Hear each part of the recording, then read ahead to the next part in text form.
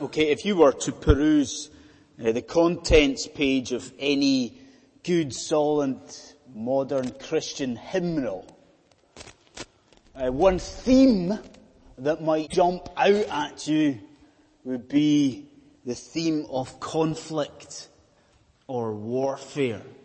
Is that not the case? Let's think about that.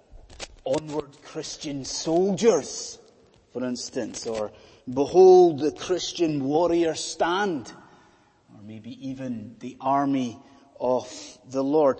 Military language has always adorned much of Christian praise. And I suppose the reason for that is rather obvious, isn't it? The Christian life is one of conflict, isn't it? We are told to wage war on the sinful flesh. We are to fight the spiritual war against Satan, aren't we? We are supposed to wrestle for truth in the life of God's church. The Christian life is one of conflict. Well, this evening, in this portion of scripture that we're going to look at just now, like any good Christian hymnal, the Apostle Paul here, do you notice he uses military metaphor? So here's what we need to do. Tonight we need to check our ammunition. We need to hunker down in our bunkers, because tonight in God's Word we are going to learn about a war. And it is a war that we as Christians are called to fight. Now, just allow me to set out the plan this evening in our time together. The plan will be to note three aspects of these verses. So you see we're looking at verses 18 to 20. We're going to note three things. We will see here a call to arms. Then we'll see a cause of apostasy. A cause of apostasy. And then we'll see a case of church discipline. So a call to arms, a cause of apostasy, and then a case of church discipline. That's the plan for the evening. Now, before we look at Scripture, let's turn and bow and ask God to speak to us. Lord in heaven, we do pray to you just now, and we do bow before you humbly. We come with a certain degree of fear, Lord, as we approach you and as we ask you that you might speak, that we would hear from you this evening.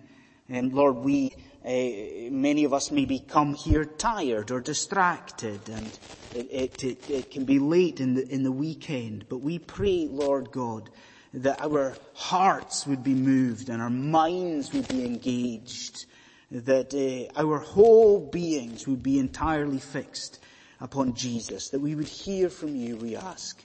In Jesus' name we pray that. Amen.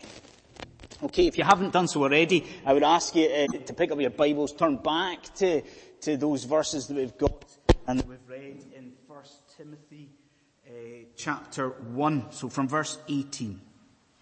So the first thing mentioned was a call to arms. A call to arms. A call to arms. In the section here, we've got what we might call a standout phrase. Wouldn't you agree with that? Like in verse 18, Paul says to Timothy,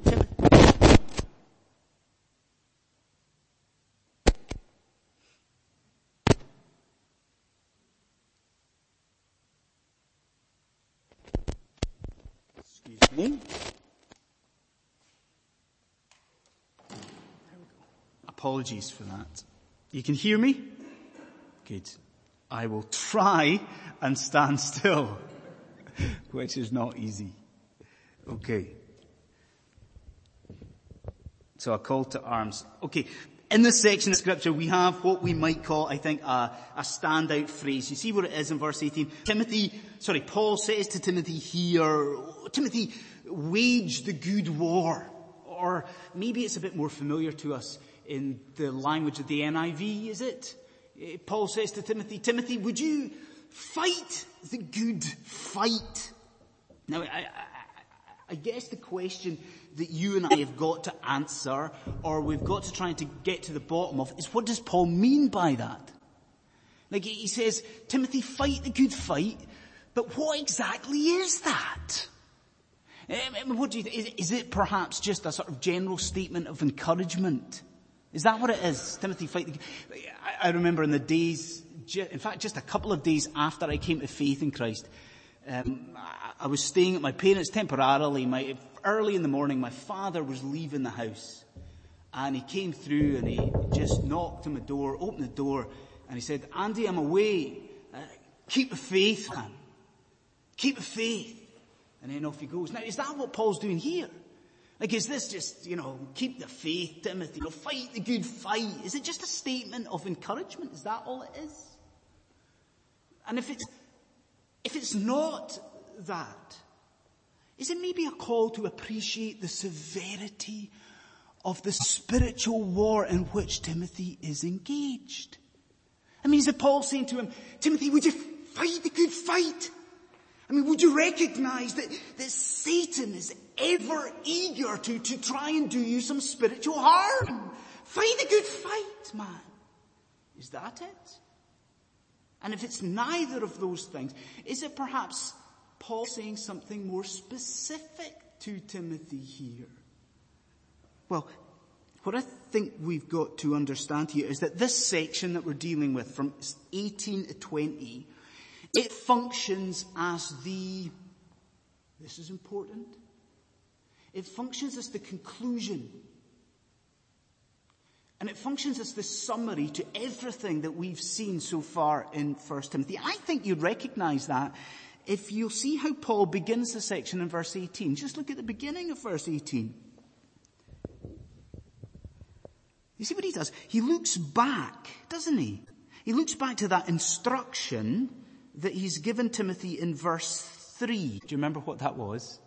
What was the instruction that he gave Timothy? We're going back a few weeks now, we're going all the way back to verse 3. But it was an instruction to stay in Ephesus and to engage with whom? Do you remember? To engage with the false teachers that were in Ephesus. So in light of that, do you see what Paul's saying in this phrase, fight the good fight? It is actually quite specific, isn't it? Like, this is Paul reiterating. I actually think this is Paul maybe even formalizing that charge to Timothy. Timothy, fight the good fight. Stay and fight these guys. Fight them. Engage with these false teachers and fight for the gospel. In this instance, in this church in Ephesus. Now, almost as an aside, I think we've got to notice here that this call to arms is in line with prophecies previously made about Timothy. Do you notice that? Would you just follow along if I read out verse 18 again? Paul says, Timothy, my son, I give you this instruction in keeping with the prophecies once made about you. What on earth is he talking about? Prophecies previously made about Timothy. Well, some of you, at least, were at my induction a few years ago. And if you weren't at my induction, maybe you've been at another minister's induction. Have you ever gone through that? It can be a lengthy afternoon. Well, if you've been to that at some stage in the afternoon, what happens is that the new guy, he'll come down the front and, perhaps he'll have to kneel, and all the members of Presbytery, or certainly the other ministers that are there, will come and they'll lay their hands on the new minister, won't they? By way of sort of ordination. Very formal, isn't it? Well, it would seem that in Timothy's ordination, that the Holy Spirit on that day gave specific prophecies about Timothy and about the ministry in which he would be engaged. Now, those are prophecies that are not recorded in Scripture, But do you see it here? Like they seem to be prophecies that Paul sees as being relevant to now. To this fight that Timothy is to fight in Ephesus. I don't know, that kind of leaves me with a question, doesn't it? I mean, doesn't it leave us with thinking to do here? Like, okay, we understand, fight the good fight. He's got to fight, and he's got to fight the false teachers in Ephesus. And we know that he's got to fight for truth. But what exactly does Paul see as being worth fighting for? I mean, what constitutes truth here? I mean, what is it exactly that Timothy's supposed to fight for? Well, a couple of weeks ago, Johnny wasn't here, but Johnny, I was lambasting your wife from the pulpit a couple of weeks ago because she keeps calling it a Scottish church. And I was like, it's not a Scottish church. We are a Reformed church, but we're not a Scottish church. And it's true, you know, we are a church that traces our theological heritage through the Reformation back to the early church. Now, you see those guys, the guys like Luther and Calvin, what they did through sort of in-depth scriptural study was that they encapsulated the central biblical doctrines in what we would now call the solas of the Reformation. And surely it's those central theological truths that Paul has in mind here.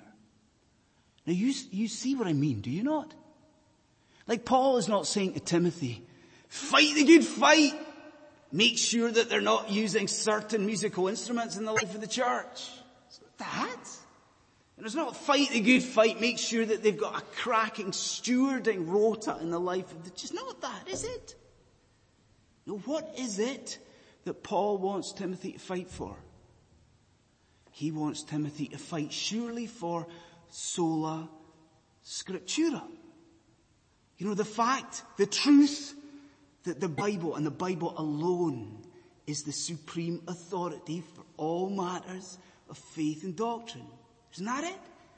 Doesn't he want Timothy to fight for sola gratia, that our salvation is not merited by us, but is what? What is it? It's a free gift of God's grace. And he wants Timothy to fight for what else? Well, sola fide as well.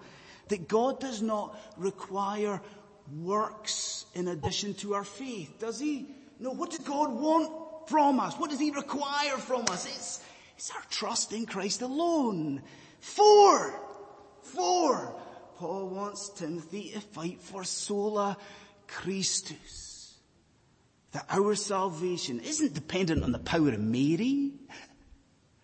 It's not dependent on the power of saints. What is it dependent upon? It rests only in the saving work of Christ Jesus alone. And then, do you want the icing on the cake? Do you want the cherry on the top? Paul surely wants Timothy to fight for what? 5, sola Deo Gloria. The fact that none of the honor for this great work of salvation can go to you or me. The honor for it doesn't go to Mary, doesn't go to the saints. All the honor, all the praise, all the glory, where does it go? It goes to our great God alone. Isn't it those truths? Isn't it those things that Paul wants Timothy to protect and to proclaim? Isn't it those great truths that Paul sees as worth fighting for? Now, we must apply that. So here's what I'd ask you. Do you remember how it was that Paul begun? We're going back a couple of months. Do you remember how Paul begun this letter? Do you remember? You can have a look if you want. Do you remember how strongly in 1 Timothy Paul asserted his credentials? Do you remember that was quite unusual? He really emphasized his calling. In fact, let me read it and you can just look at the beginning. Look how, strongly he asserts it. Paul. He doesn't just say, I am an apostle. He says, Paul, an apostle by the command of God. Well, I think in this section we're seeing one reason why he is so forceful about that. Do you see what he's doing in this conclusion here? Do you not think he's passing on the baton to Timothy? Isn't that what he's doing? Like he's saying, I have been called by the power and authority of God. And I'm passing the baton on to you. What does he go on to say in Timothy? He goes on to say, I, Paul, I have fought the good fight. I've done this, man. I've been in Ephesus for years and I've served these people, but I'm old now. And you're young and you might be timid, Timothy, but it is now your turn. It's time for you to stand up and step out into battle and fight the good fight. And friends, do you not see the relevance of that to you and I and to this place tonight? Don't you see it? See, I think what God is doing here tonight in Holy Scripture is that he is calling you and I to grow up.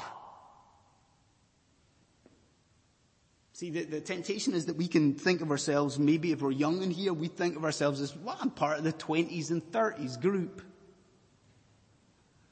And I can let the other people lead with the gospel in the life of the church. Maybe some of us even still think of ourselves as, well, we were the young people of Kohlhagen. Do you see the problem with that attitude? Look around you. Like, unlike other Presbyterian churches and unlike other churches, free churches north of the border, we don't have this abundance of elderly, mature, established Christians. Do you see it? We don't have them.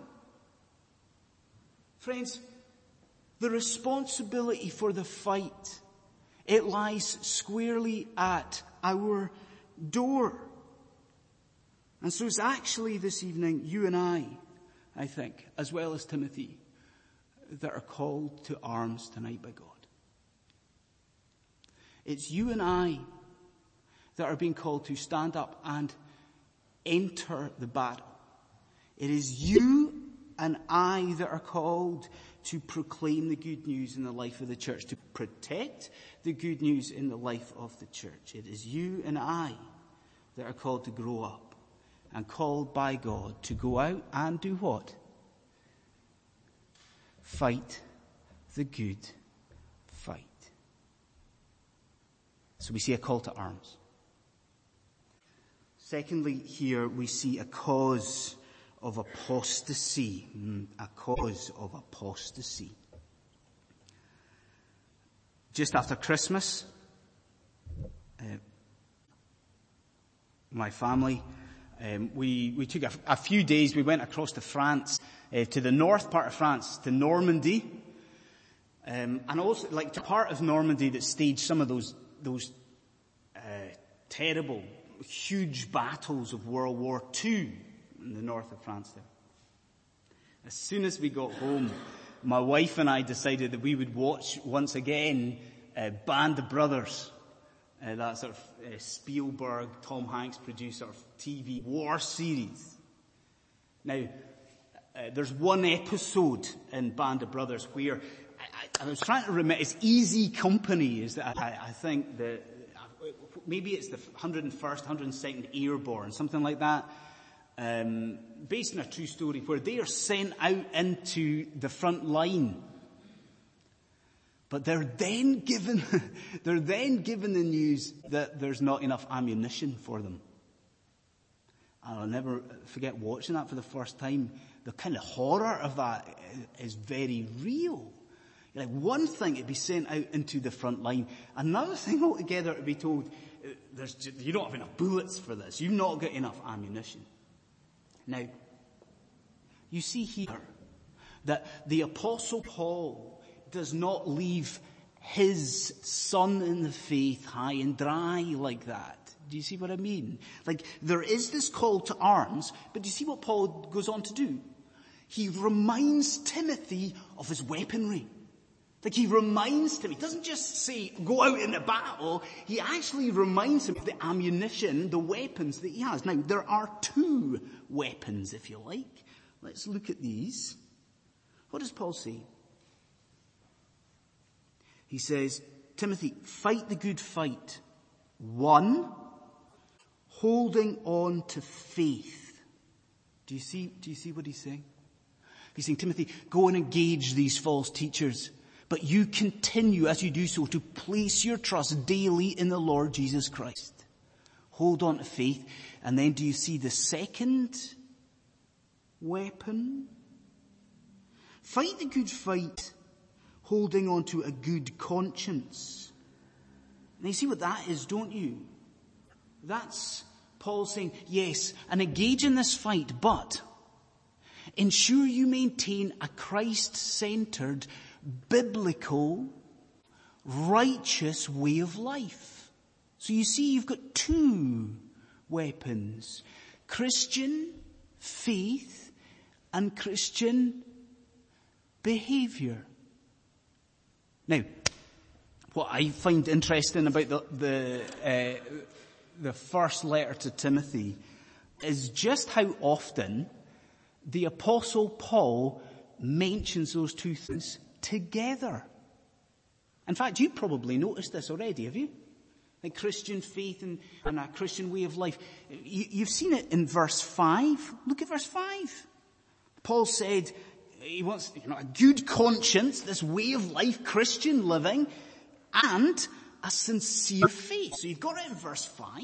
You've got it here, I think it's verse 19. There's other instances, certainly, I think it's chapter 3, maybe verse 9. You've got the same thing. Do you see the point he's making here? Like, for the Apostle Paul, faith and a Christian lifestyle, they belong side by side. Like, there should be Christian belief, but it should be accompanied, if we truly are saved and Christians, Christian belief, but also Christian behavior. Belief and behavior standing together there. Now, when I was a seminary student, we had a lecturer who said the same thing, I don't know how many times to us. He said, when you're preaching, you never emphasize a mistake in a translation of the Bible, just in case it sort of rocks people's confidence in their copies of Scripture. And he's got a point, but I'm looking around and I'm going to give everyone more credit than that this evening, because there is a slight error in the NIV translation here that is actually quite important. Now, think about what Paul's doing.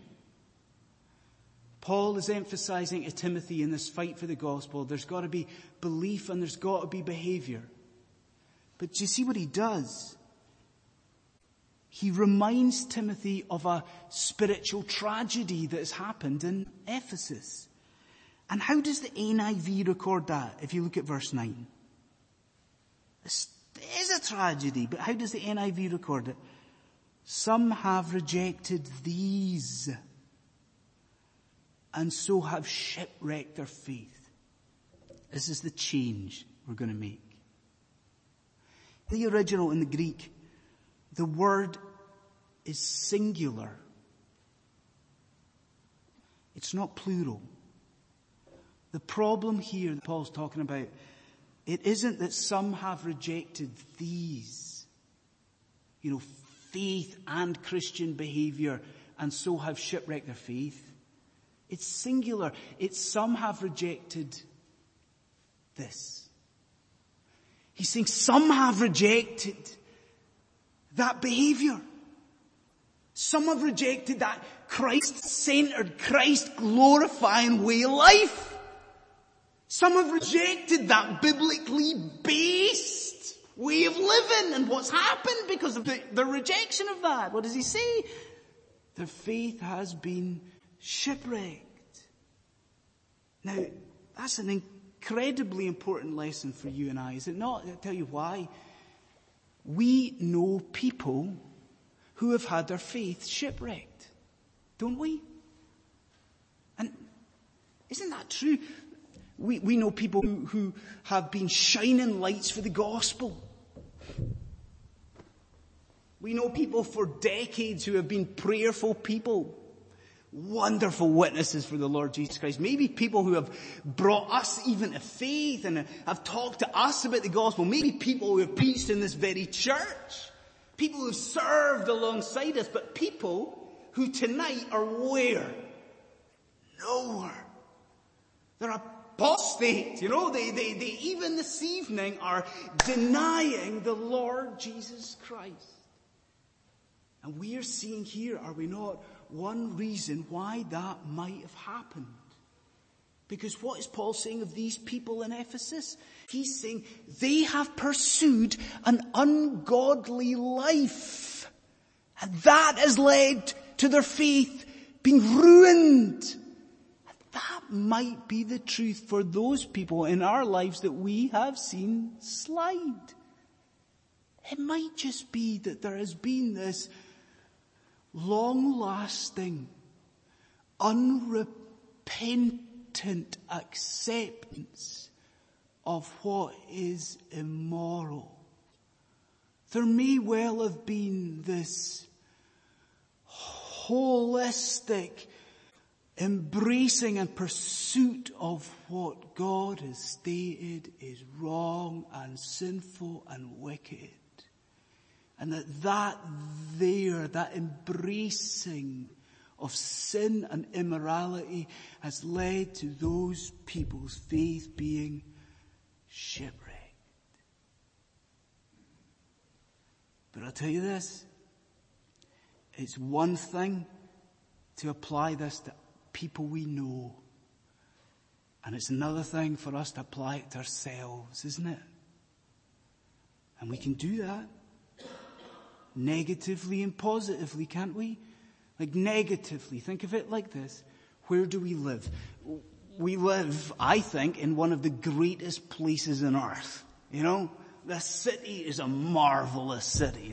It's a joy to live in London. But isn't it also the case that we live in a city of temptation? Like the young people here, living in London, you are bombarded with temptation, aren't you? To speak the way that your friends speak and to do the things that your friends do, to go even the places that your friends go. It's the same for the rest of us as well, isn't it? How do we spend our money? That temptation. How do we spend our time? And what are we learning here? We are learning that a pursuit of an ungodly lifestyle, in a very real sense, it jeopardizes our faith. Do you see that these ungodly things, they are not harmless? That they threaten to see us shipwrecked. But then think of the positive side of this. Would you flip it on its head? I know that some of you tonight in the life of the church, I know that you have doubts about your faith. And I know that there is lack of assurance. Isn't there? Now, what is God holding up here together? A strong faith is accompanied by what here? Do you see it? A strong faith is accompanied by Christian behavior. Friends, to see our assurance grow, perhaps it is time that we follow fast a godly, a holy, a righteous, a God-honoring, Christ-centered way of living. Because we see here very clearly, don't we, a cause of apostasy. And then the third thing, the last thing, we see also a case of church discipline. A case of church discipline. A couple of years ago, the government released a long list of 70 companies that were breaking rules on minimum wage. So a long list, 70 companies that were breaking all the rules when it came to how people and how much people should be paid. It was, for the government, a self-designated naming and shaming policy. They were getting those names out there, shame the companies, get them in action. I'm sure you would agree with me as well that Paul rarely does that. And rarely does he name and shame. You know, even in the church in Corinth, when there was just disgusting things going on, you know, Paul leaves the names out of it. Rarely does he name the offenders. And so it's quite surprising, isn't it, when we look at this here tonight? What do we see? When speaking about these people who have fallen away from the faith, he does name them. He gets very, very specific here. He actually identifies two offenders here. You see who we've got? We've got Hymenaeus and Alexander. Now, this guy, Hymenaeus, he's reasonably easy to identify, I think. He seems to be the same guy as later on Paul says he believed that the resurrection from the dead had already happened. Okay?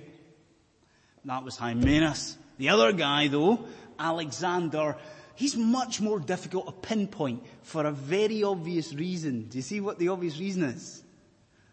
He's got a popular name, basically. Alexander was a popular name for the Jews at the time. It was also a popular name for the Greeks at the time. Now, really, Paul isn't focused so much on what these guys have done. Do you see what Paul's focused on here? He's focused on the punishment that they receive. So let me read that. Look at verse 20. What's the punishment? So among those who've shipwrecked their faith, you've got Hymenaeus and Alexander.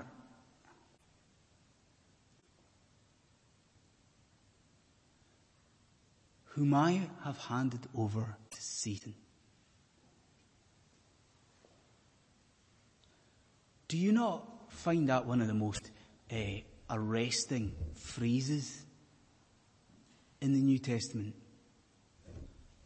Like, you've got the Apostle Paul, this aging, godly man, like a holy man, a faithful man, a blessed man, an equipped man. It's Paul. Surely he's one of the great Christian figures that has ever lived. And what is he saying? I've taken two men and I've handed them over to the powers of darkness.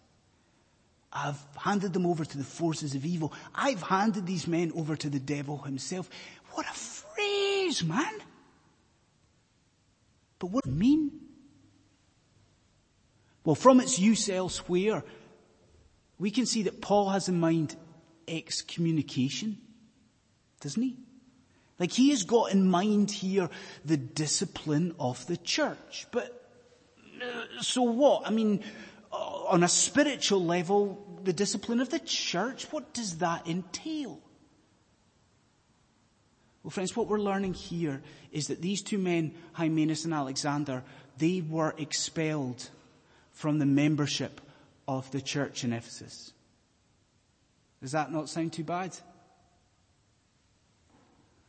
We are learning here that they were taken from the realm of God in the church, and they were cast out into the realm of Satan. Does that still not sound too bad? Friends, what we're learning is that these men were taken from under the care of Almighty God, and they were thrown out into a place where Satan can seek to attack and abuse them. Isn't it shocking to you Like, does it not confirm to us the severity, friends, of what is happening in church discipline? Like, see, when you hear of church discipline and excommunication, do not think of it as a mere formality. Do not think of it as a mere procedure. Do you see that those people are being handed over to the devil himself? Now, does that not fuel your prayer life? Do we not then go home tonight, or even now, and we pray for ourselves and others here, that we would not follow an ungodly path, jeopardize our own faith, and risk consequences like that? Do we not also then pray for those who are under church discipline, and there are? Do we not pray for them? Do we not pray that they would see the seriousness of what has happened here? That they might see the error of their ways and seek forgiveness from Christ? But it's not all doom and gloom. Because I ask you, what's Paul's purpose in handing these people over to Satan? What is the last phrase here? Do you see it? Hymenaeus and Alexander, whom I have handed over to Satan. Why have you done this, Paul? To be taught, not to blaspheme. There is light there, isn't there? You see that the very purpose of church discipline is restorative. It is it not, remedial? Like, these men were handed over to Satan. Why? So that they might see the error of their ways, and if their faith is genuine, that they might be restored. That they might be brought back into the fold, back into the church. And are you this evening staggered by that? That such is the grace of God that there could still be hope for men like Hymenaeus and Alexander, men who were denying the name of Jesus Christ. Isn't it staggering that there could be hope for men like this? But you see why it's true, don't you? It's the same message that we heard just a couple of weeks ago in here in a morning service.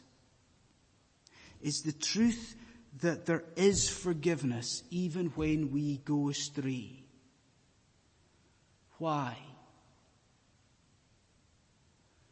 Because our salvation is not dependent upon how dedicated we are. And our salvation, it isn't dependent upon how well we fight the good fight. What is our salvation dependent upon? It rests in Jesus. Like, it rests on the fact that He has fought the good fight. And it rests on the fact that He's done more than that, isn't He? He is actually at the cross. He has won the whole battle. Our salvation rests on the fact that our Lord Jesus Christ has done everything already for us. And so, friends, in light of that, I say to you, let's grow up in this place. Let's grow up. I mean, let's seek to live for the glory and for the honor of our Lord Jesus Christ. And let's go from here tonight and appropriately armed faith, Christian life. Friends, let's go to war. Let's pray.